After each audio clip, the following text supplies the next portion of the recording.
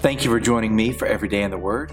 Today is October 18th, and I'm going to be reading from Jeremiah chapter 31. The Word of God says, "But this is the covenant I will make with the house of Israel after those days, declares the Lord. I will put my law within them, and I will write it on their hearts, and I will be their God. They shall be my people. And no longer shall each one teach his neighbor and his brother, saying, 'Know the Lord,' for they shall all know me, from the least of them to the greatest, declares the Lord.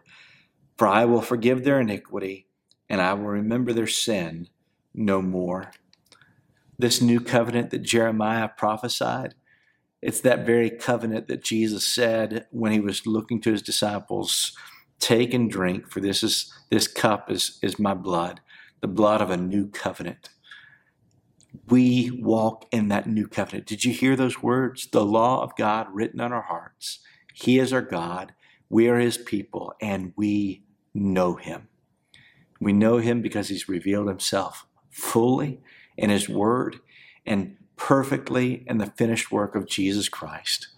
Oh, today, rejoice in this new covenant relationship you have with God, and have a great day.